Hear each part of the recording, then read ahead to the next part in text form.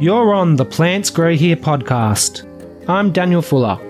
Come along with me as we enter a hidden world of deep horticultural, ecological, and landscape gardening knowledge with featured experts, industry professionals, and enthusiasts. Trees have a bad reputation for being dangerous, and this may or may not be for good reason depending on the particular tree in question. In this episode, we have back on the show consulting arborist Gary Moran of the excellent Trees Etc. Twitter account at ArborSmarty. He's going to walk us through some of the signs of a tree that's actually dangerous, so that we can walk a little bit more confidently under most of the trees that we see around the place in our everyday life. G'day Gary, welcome back mate.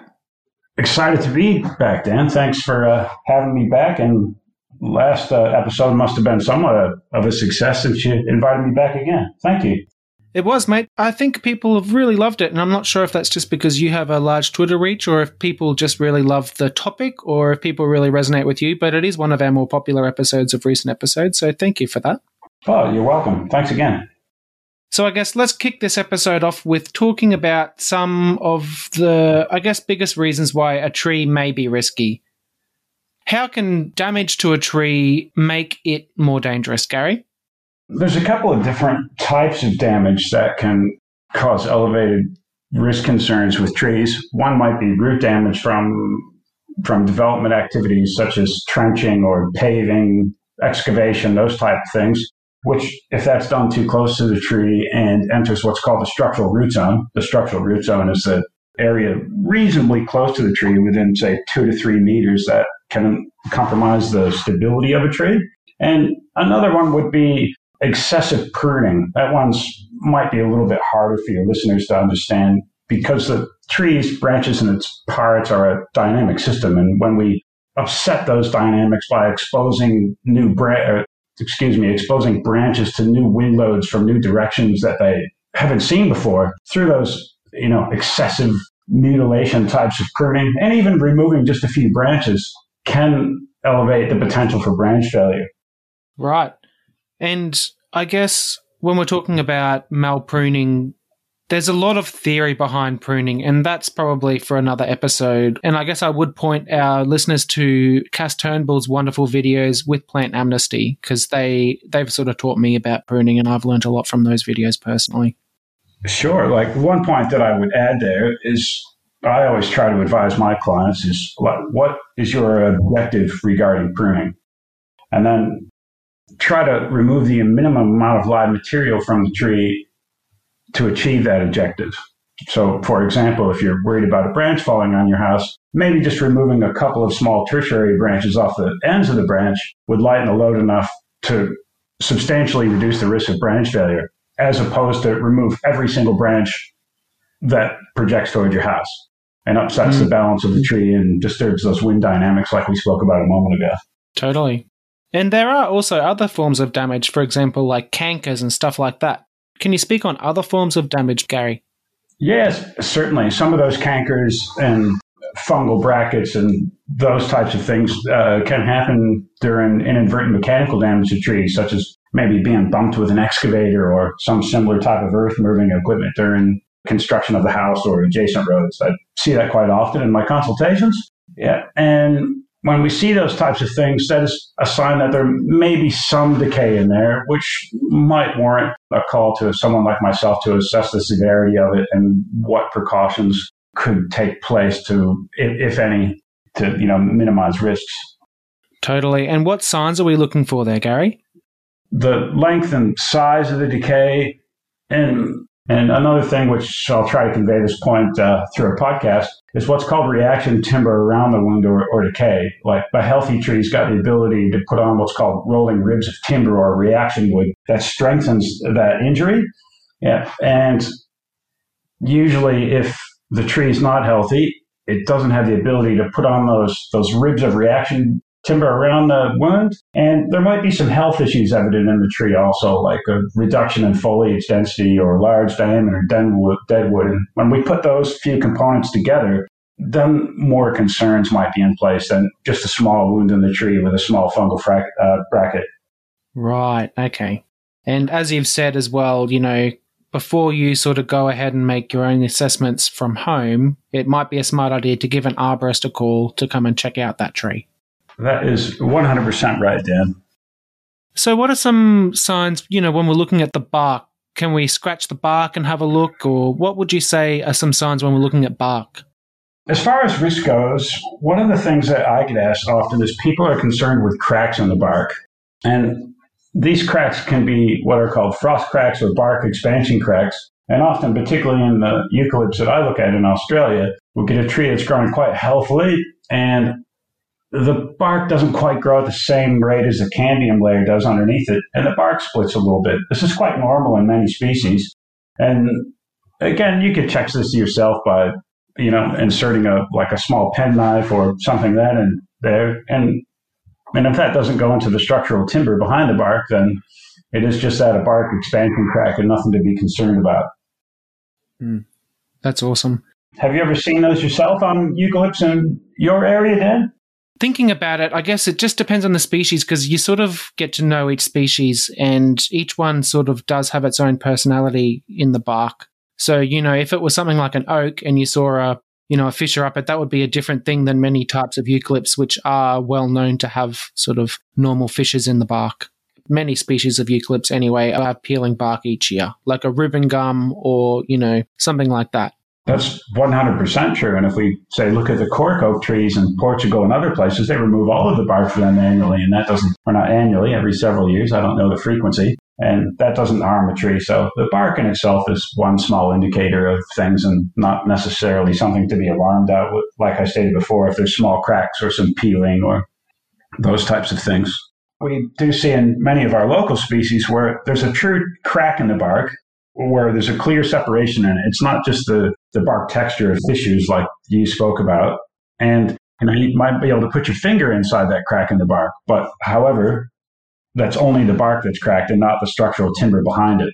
And to the lay person, and I receive lots of phone calls about this, there's a crack in my tree. Can you please come and have a look at it? I'm worried about, the safety to my property. And, 19 times out of 20, it's a bark expansion crack. Okay. And bark is a non-technical term as well. It may or may not be an important structure in the tree. Is that right? That is right.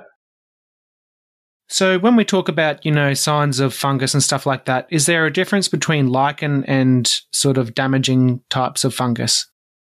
I would have to say, being in such a hot and dry place, that lichen isn't my area of expertise, but my understanding is that lichen typically grows in a moisture climate, and it's really just on the outside of the bark of the tree and doesn't play a factor in potential compromised structure of the tree. Whereas certain types of fungal fruiting bodies are a sign that there's, wet decaying wood inside the tree, which they are living on. Like as we discussed earlier in the episode, depending on the level of decay, health of the tree, other supporting timbers could be a real concern. That's great to know. Mm-hmm. When I assess a tree and I do see a fungal fruiting body on the tree, that makes me stop and have that little bit extra level of concern about that assessment and say, hey, there's a problem here. How serious is it? Let's get the mallet out, do some sounding, look at other things in more detail. Right. And what are you looking for with the sounding with the mallet? Excessive hollowing or drumming sounds when striking like anywhere around that fungal fruiting body. Right. And I guess that means that there's sort of dead wood and rot going on inside. Yeah, it could be excessively hollow. Now, having said that, older trees typically are hollow to some extent, and maybe like a hollow tube in your bicycle. Just because something's hollow doesn't mean it's not structurally sound. It depends how excessively hollow something is. And there is a standard that looks at that, and it says as long as something has 30% wall thickness, then we deem it to be safe. That's a general guideline, let's say. That's sort of 1/3. I mean, I know that 30% is almost a third there. So that 1/3 rule sort of comes up time and time again with trees, I've found.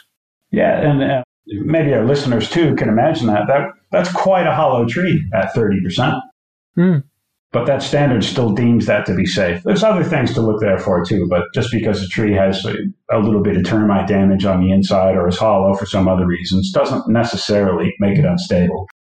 And I guess we can talk about the architecture of trees. What do you look for when you look at the architecture of a tree to make sure that it's safe? I always assess a tree from the ground up.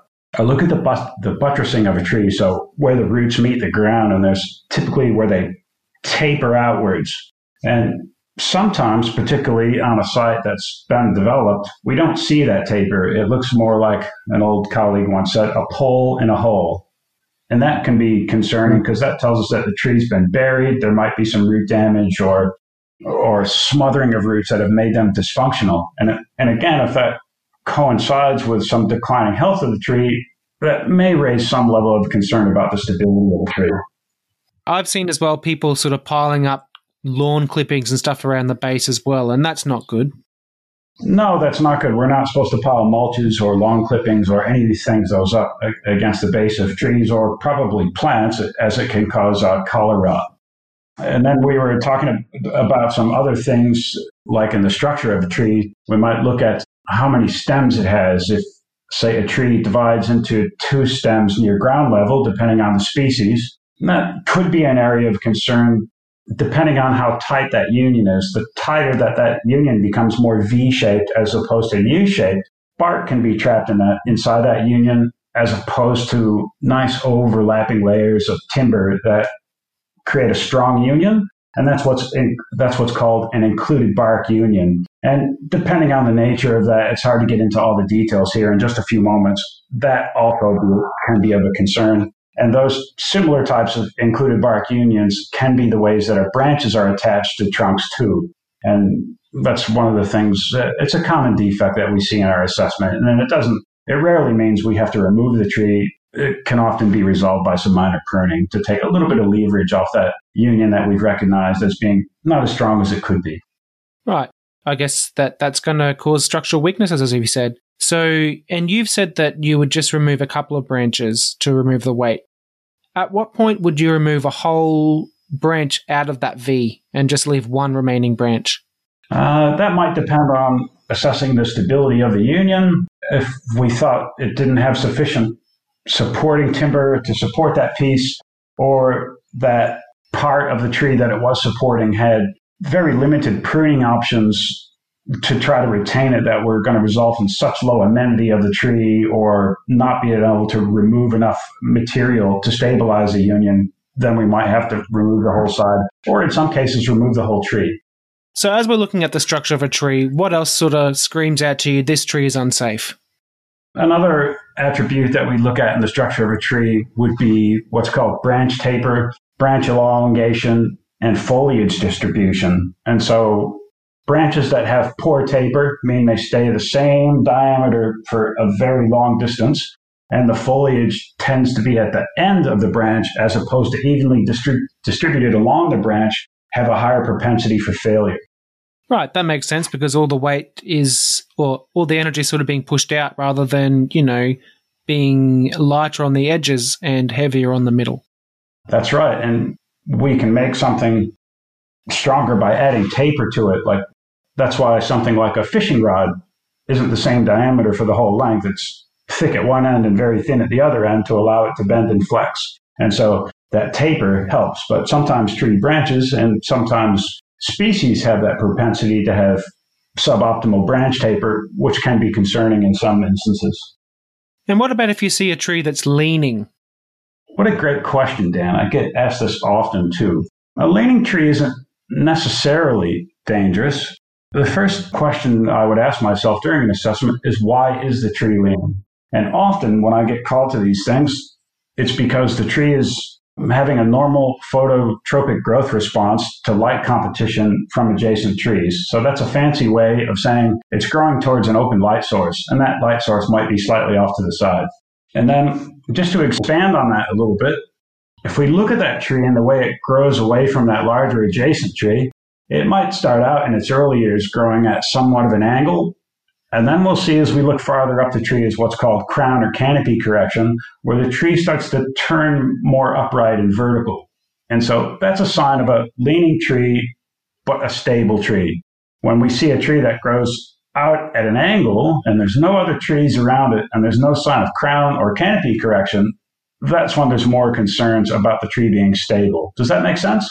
I guess so, because on the one hand, we've got a tree that's sort of growing in a normal way and it's supporting itself and putting on tissues in a way that allows it to grow towards light. And when we're looking at a tree in an open field that has a lean to it, I would sort of wonder if maybe there might be a soil issue or something like that where the roots are sort of coming apart, or, it's sort of heavy on the top and it's leaning in an unsafe way. Would that be right? That's exactly right, Dan. Another area I'd like to expand on that, and this applies to more suburban situations where new developments are happening around it. We see a tree that's leaning, but then there's some crown correction in it. And I would ask myself, what's happened here? Adjacent trees have been removed to build this house. And so then there's some other concerns that could be happening. It's like, the tree doesn't look too bad because we see some crown correction. However, since we've exposed this tree to all sorts of new wind loading by removing all the adjacent trees, that can, again, change the wind dynamics within the crown of the tree, causing an elevated potential for branch failure and some other things. So not good to expose trees all by themselves that have grown with a group of other trees. Right. And I guess maybe at that point, it might be a good time to call in an arborist to sort of consult and check on that tree and make an assessment. That's right again, Dan. And sometimes these things can be resolved if there is some concerns due to some minor pruning to the tree to shorten the length of branches, or some crown thinning or other types to allow the tree to give it some time to adapt to the new circumstances that we've forced upon it. Fantastic. Thank you, Gary. Can you tell me about girdling? I can. It's something we don't always see because it happens underground, but sometimes a root can grow in circles around the tree and constrict other roots. Oftentimes, this happens from poor work at a nursery, or if you grew the tree yourself where they become root bound, and those things can lead to girdling roots. And we should prune those things off with a pair of secateurs before we put the plant in the ground, as you would know. Right, yeah. And it's because it's in a pot, the roots are all circling around, they get used to that, and then they're just going to constrict each other. Or another one I've seen is when you're planting in clay and you sort of just plop it straight in, and it's really heavy clay, and the tree sort of treats that clay as another pot there, and it's going to encircle itself again. Well, one point I would make regarding that clay and that creating that round hole in the ground where it keeps those girdling roots or those circling roots happening is probably the worst way you could plant a tree is in that hard clay, and do it with a mechanical auger to dig a round cylindrical hole. And then maybe some of your listeners have seen that, and when that mechanical auger digs that hole, the size of this hole becomes very hard and almost glazed in appearance. And then the tree really has no chance or limited chance to extend its roots on the outside that hole. And 1 or 2 years later, we'll check that tree, grab the trunk, give it a little shake, and it's still wobbling in the hole because it was unable to establish its root system properly. So what advice do you have for planting in such an environment, Gary? What I tell my clients to do is to dig a wok and not a hole.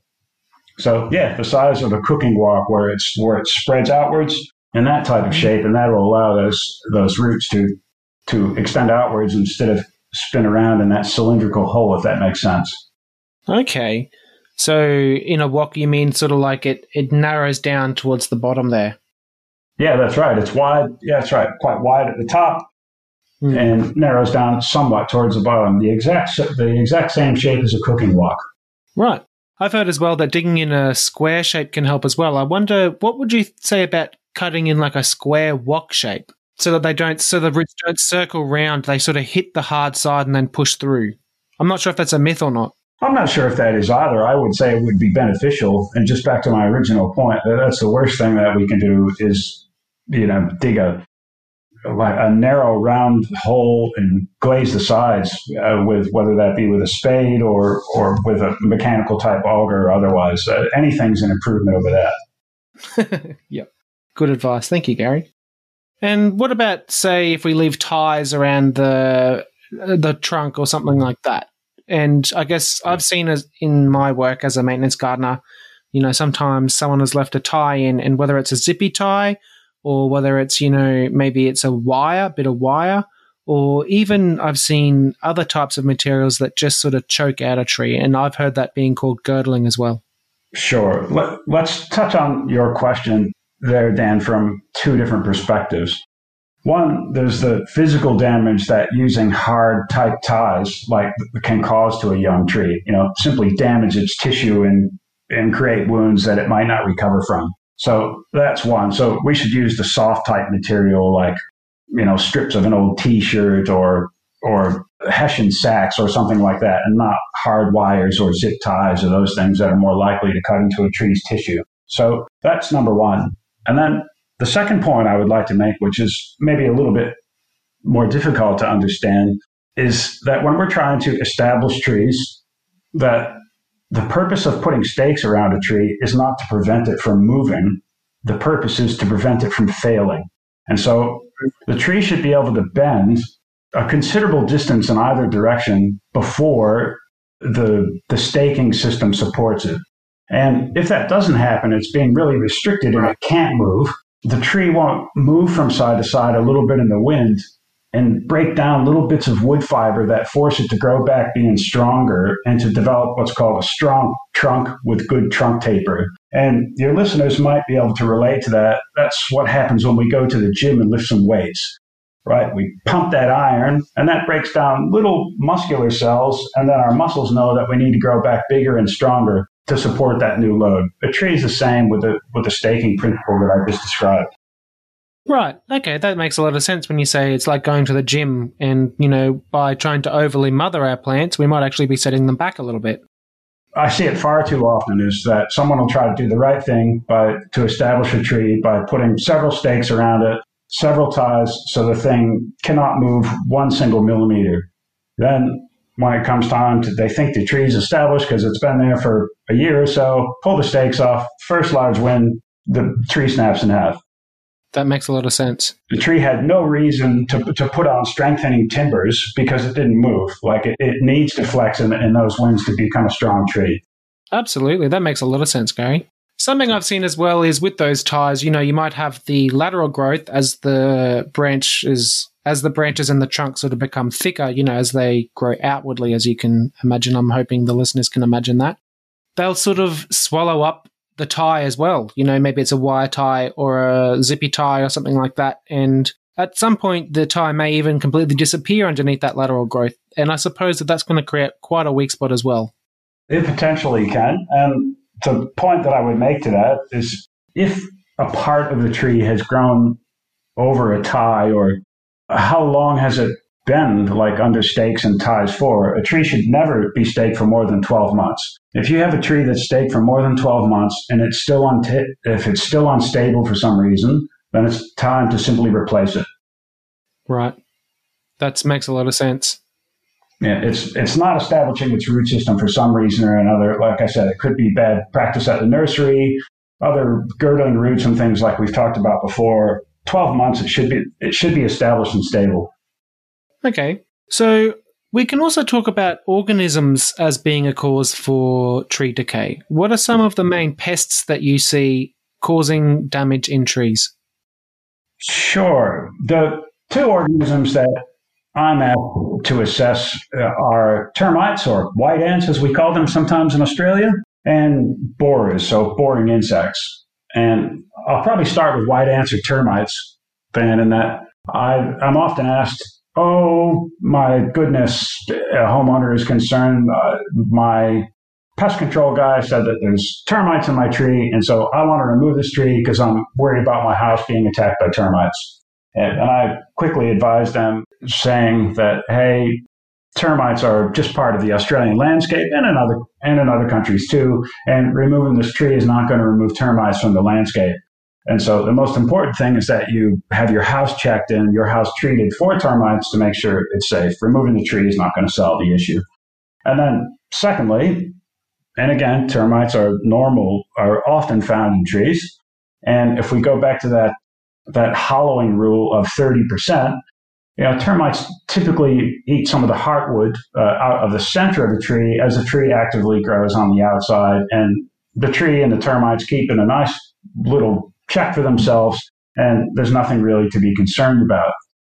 And again, if we go back to other parts of that assessment, if we think there's termites in a tree and then the tree is not very healthy for some reason, and then there might be concerns that maybe the termites are getting on top of this tree, or the tree's not healthy for other reasons, which might allow the termites to get on top. But generally, in healthy trees, termites are rarely an issue. As I said, I get some real elevated concerns from clients about termites. And 99 times out of 100 with trees, I really like to downplay those concerns and say, it's okay, termites and trees live together. It's quite common. Just make sure your house is checked by your pest controller regularly. Yeah, removing the tree isn't going to solve the issue, if in fact there is an issue. Right. Can you explain what you mean by heartwood?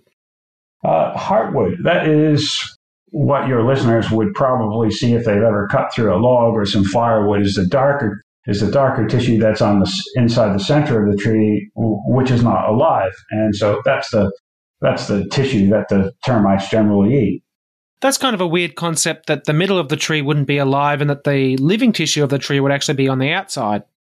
Yeah, that is a bit of a strange concept for some people to understand, but many of your listeners have seen some of the picture of those ancient trees on Twitter that are completely hollow and only barely standing by a couple of ribs, because that's where that functioning tissue and living tissue is on the outside of the trunk, not on the inside. So can you tell me a little bit about borers, Gary? Yeah, borers, they get a little bit of a bad name as a pest for trees too. And longicorn beetles and other types of borers, we might see them as little entry and exit holes in a tree. And sometimes we see a little bit of kino coming out of those exit holes. So kino is a fancy word for tree sap that you may have noticed in your time looking at gum trees, Dan. And borers are usually a secondary sign of some other health problem when there's a lot of borers in a tree. Borers tend to attack trees that are under health or some other environmental stresses for other reasons, and then the tree doesn't have those aliopaths to fight off those insects, and then the borers can win that battle against the tree in that case.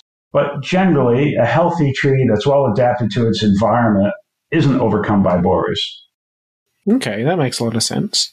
And just to expand on that, I might have a client that say, there's borers in this tree. I'm worried about them attacking all my other trees. And now since there's borers here, all of my trees are going to die. And again, try not to raise the alarm. So, it's okay. The reason this tree is dying because it's a poor species for the area, or there's been too much development around it, and the borers just recognize it as a stress tree, and so they're able to overtake it for the reasons that I just explained.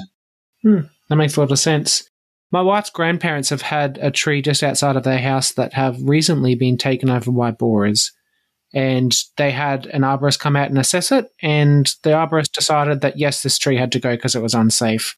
Now, the first thing that they noticed was there are a lot of ants around the tree. So can you speak on, if there's a lot of ants around a tree, what can that possibly mean? Boy, it's hard to say from that description, Dan. I see ants around trees often, and again, I just can't think of a circumstance where I've advised someone that we had to take some special management to the tree due to ants being around it. The ants were the sign that Pa first noticed that there was a problem there, and he called up and he said there's a lot of ants around, and the arborist came out and checked and said, no, these ants are eating the borers. Are eating the borers. Well, you have to ask an entomologist on that one. You're getting outside of my area of expertise. Oh. Okay, good to know. So I guess the ants could have been doing anything. They could have been perfectly happy, or I guess that was the answer I was looking for. Ants can be perfectly happy. Ants can be just a sign of anything, Sometimes they're mining aphids. Sometimes they're just doing who knows what. So exactly. So what are some other signs of sort of unhealthy trees, Gary, that we haven't touched on yet?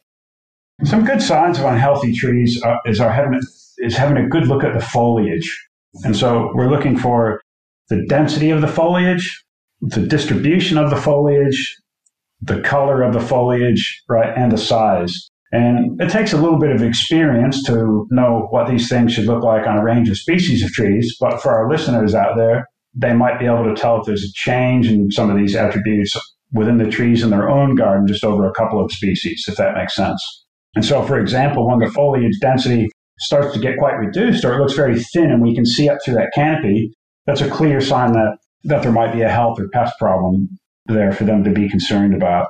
And then if there's a change in the distribution of the foliage, like, for example, the ends of the branches start to get really thin and the tree starts to send out some epicormic growth from the trunk and from the branches closer to the trunk attachment, that's also concerning as that distribution change, if that makes sense. That makes a lot of sense. And we talked about epicormic growth in episode 22, the last time that you were on the show. And I guess that what we're talking about here is sort of like little branches that have leaves on them that emerge from beneath the bark as opposed to from the tips of the branches. Exactly. And just to expand on that, as a healthy tree grows from the periphery of its canopy, and a tree that's not healthy tends to grow through that epicormic growth, as you were just discussing, from internal parts of the tree, from the trunk, from the insides of branches near the trunk, and not from the periphery again. And some other points that we talked about with the foliage was the foliage color also. And that's something we see often is when the foliage of a tree starts to become quite chlorotic, or it looks yellow in color instead of that nice lush green. And that could be a sign of trouble too. Like, I was just in a garden the other day where the foliage around many trees, shrubs, plants in the garden was yellow, chlorotic, and it took a while of diagnosing to go through it.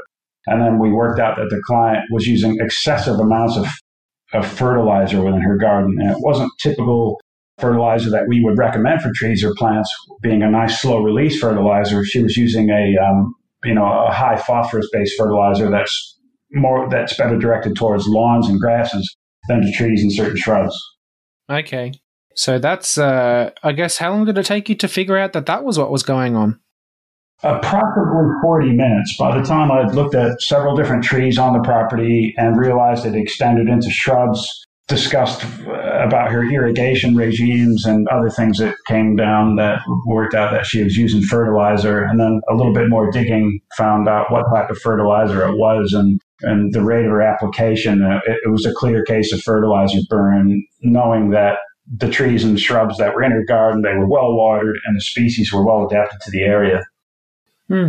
That is one of the benefits of having a professional come out and check it, because the client may not have necessarily realized that specific problem was what was going wrong there. That was exactly true in this case, Dan, because the client, prior to her consultation with me, had engaged a gardener type person who was trying to fix this fertilizer issue through pruning. And this pruning was quite substandard. Luckily, not much of it occurred, and some good amenity levels of the trees will still be able to be retained once we flush this fertilizer through the soil through excessive irrigation for a couple of weeks. Right. Okay. Well, I'm glad that you were on board to sort of help her out with that, because also excessive irrigation can be a problem long term as well. It can. Yes, it can. Trees need oxygen to survive, and so their roots need to have air. And if we prevent that air from going to them, whether that be through excessive flooding, irrigation, or some other factors, like, say, if there's a natural gas leak in the area that displaces all of the oxygen from the soil, that's when we can see a very rapid decline of a tree. Almost overnight, a tree will turn brown for a gas leak, because they've lost their ability to take in oxygen through the roots. And that's not a mistake when you say oxygen, because I think a lot of people will probably be thinking, no, trees breathe in carbon dioxide, not oxygen. Correct. So I guess they breathe in oxygen through their roots. They do. So when are trees at their most dangerous, Gary? When are trees at their most dangerous? That's hard to positively identify. One thing I would suggest is when a tree's over mature. It's many decades old, and it's in such a condition that we see its health starting to decline.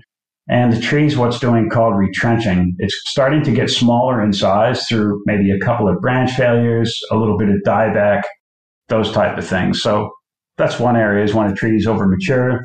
And then that other area, like we said, is when the environment around a tree starts to become manipulated through a range of suburban or development activities, such as, like we talked about, excessive pruning, trenching, excavation, removal of adjacent trees, etc. Then the risks associated with whole tree failure or branch failure raised exponentially of something that was quite benign and safe before we meddled with it, if you will.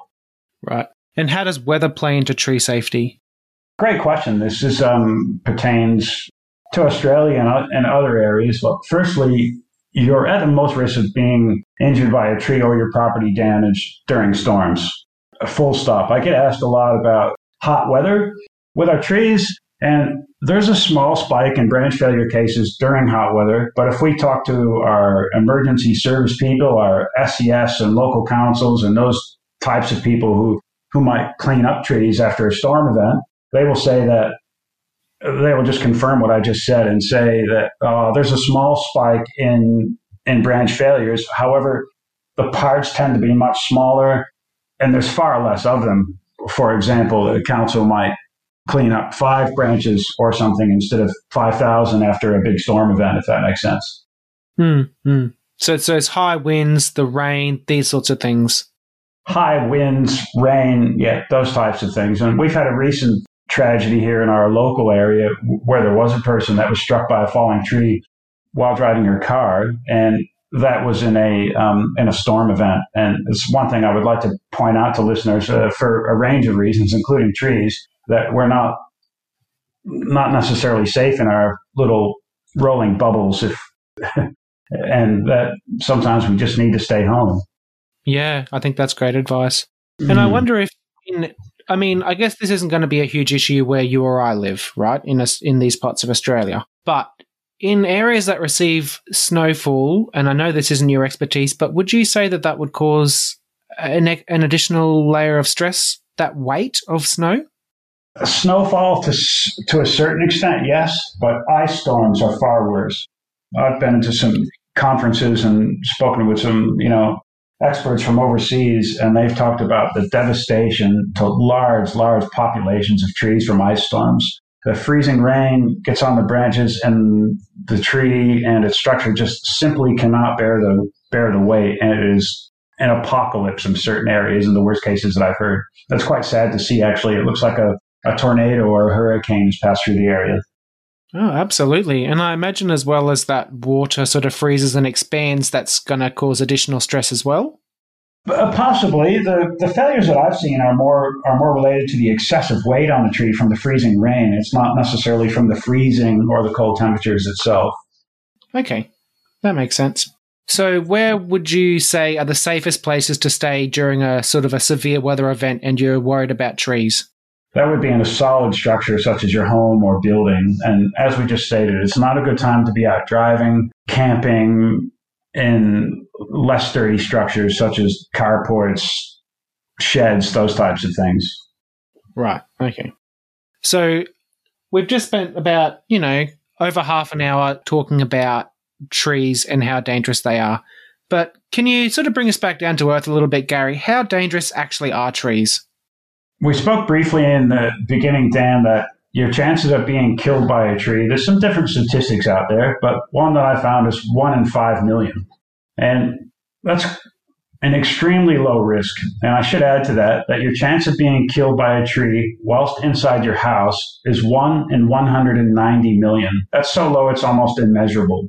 And if we put that in context with some other things, if we look at driving our car again, which we were just speaking about, that's 1 in 20,000. And so if we go back, if we look at those two things, 1 in 190 million to 1 in 20,000, there's a massive discrepancy in those numbers. And that puts in pretty good context of our willingness to jump in our car and thinking it's a relatively safe activity to some people's risk-averse approach to trees, which is really unfounded in these statistics.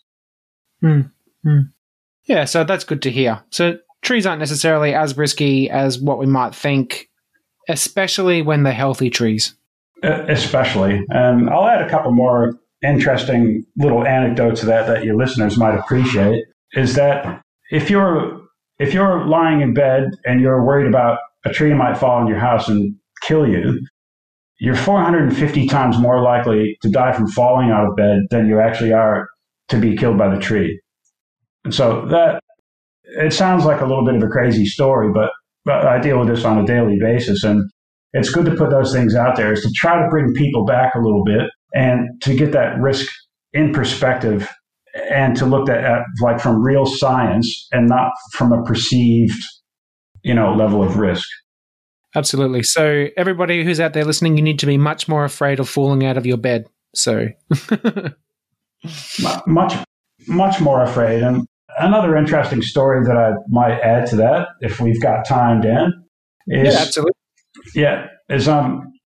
I'll get called out to a consultation, and I might encounter a quite risk-averse client who approaches me and says, I would like this tree removed because it could kill someone.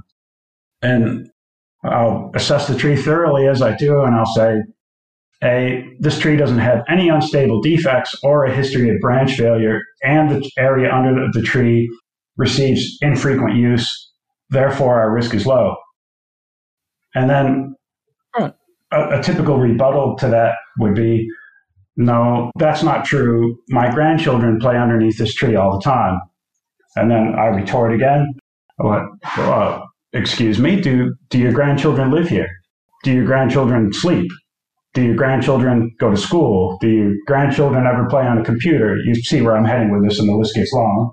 And then if we go through this calculation of how frequently the area is occupied underneath a tree, it comes down to about 2 hours a month. And so now we're looking at a person who wanted to remove a tree that has no unstable defects, no history of branch failure, and the area underneath the tree is occupied for 2 hours a month. And so we're removing a tree for a risk that's almost non-existent.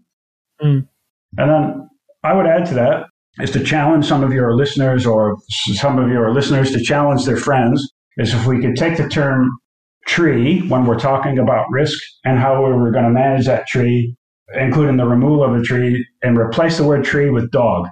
Yes. And what if we apply this level of risk management to our family dog? And that would make this sound quite absurd. If a dog owner said, I want to put my dog down because I'm worried it's going to bite someone, and you retorted, well, has your dog ever bitten anyone before? No. Does it show any signs of aggression? No. And you can see where I'm heading again with this. It starts to sound quite absurd. And I like to challenge people with this perception when they're talking about the risk of trees, and again, perceived versus real risk of trees, and use pets as an example. Like, would you treat your pet this way based on the information I've given you? Absolutely, Gary. Trees are living things. Absolutely. And I don't want to come across flippant, Dan, and that I do realize that tragedies happen from time to time, and they get lots of press in the media, as do shark attacks and other similar type things. But the real risk with them is inherently low, and it's important that we have our large trees assessed occasionally by professionals like myself and others, and conduct those risks. Removing all the trees just doesn't make any sense, particularly when we talk about climate change. Oh, completely. So, Gary, I've got a bit of a fun question to ask you now. What is a tree? What is a tree? It is a large woody organism. Well, that's straight to the point. You just nailed it in just a few short, simple words. I'm sure there's more to it than that, but that's one of the ways that I define it as compared to grasses. So trees are typically dicots as opposed to monocots, if we want to get into botany. Would you agree? Yes, I would agree. I think that you've succinctly sort of nailed it there. I've asked sort of a few different people that. So I asked in a recent episode, I've asked Terry and Russell from the UK, and they sort of were completely stumped by that question. And I also asked John Parker from the Arboricultural Association, and he sort of went on with quite a long explanation, several sentences, in fact, sort of saying a tree is also the animals that go on it. It's also the professional tree people that work around it, the mycorrhizal fungi and all those sorts of things. But I think that you've given quite a short, succinct explanation of what a tree is. It's a woody organism. I've cheated, Dan, while you were talking. Are you ready for it? Go. I've Googled it, and Google says a woody perennial plant typically having a single stem or trunk growing to a considerable height and bearing lateral branches at some distance above the ground. There you go. There you go. I think parts of that are true, which I'll agree with. But anyway, that's Google's definition. So what would you disagree with? Having branches some distance from the ground. Trees, if we don't prune them in what's called canopy lifting or crown lifting, can have branches that touch the ground. So that's probably the main part. And I would also don't agree on the fact of single stem, because many species of trees have more than one trunk or stem, as you would know. Completely. And I think we have to cut the episode off here because I would love to go into the difference between monocots and dicots, but I think that will have to be a different episode because we've got things like palm tree, which I hope our listeners are going to stay tuned to this podcast because we're going to tell you that, well, palm trees aren't quite like the other trees. It's true. They're technically a grass, being a monocot. Anyway, stay tuned for that one. Gary, is there anything else that you'd like to tell the listeners about before we wrap this episode up?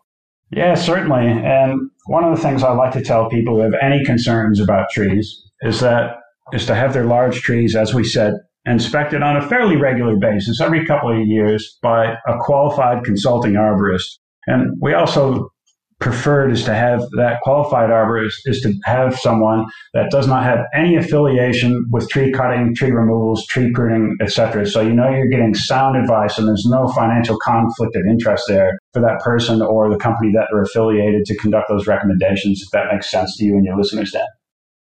That makes a lot of sense. So that's the sort of company that you work for, isn't it? Yes, and there's other companies in my area and many around Australia. And if we're unable to help a client ourselves, those are the types of colleagues and professionals in the industry that we refer people to because we know that they're going to get honest advice. And again, there's no financial conflict of interest in any recommendations that they might offer. I work for a small but growing arboricultural consulting firm in Adelaide, South Australia called Adelaide Arb Consultants. So, Gary, thank you so much for coming on the show. I hope you've given our listeners a lot of good knowledge and advice on sort of what they're looking at when they're looking at risky trees, and maybe also brought them back down to earth and let them know that, you know, trees aren't necessarily as dangerous as what you might think, unless you're climbing them, that is. That's right. And that's one of the things I wanted to convey through your program today is that, you know, hey, there is some risk with trees, but we take lots of risks. So there's other risks in life, and we can't manage risk to zero. We try to keep those risks to acceptable levels, just like we do with anything else. And trees are just a part of our general life risk management. Thank you, Gary. Much appreciated, mate. It's a pleasure as always, Dan. Thanks for having me back again. It's not uncommon to hear people refer to eucalypts as widowmakers, even ones that are perfectly healthy. I hope that after listening to this episode, you might reconsider how you think about all trees, especially our beautiful native Aussie ones. If you do see an unhealthy looking branch, of course you should call in a trained arborist to assess the situation. But ask yourself, is it really worth getting rid of an entire tree just because people are constantly interacting with it?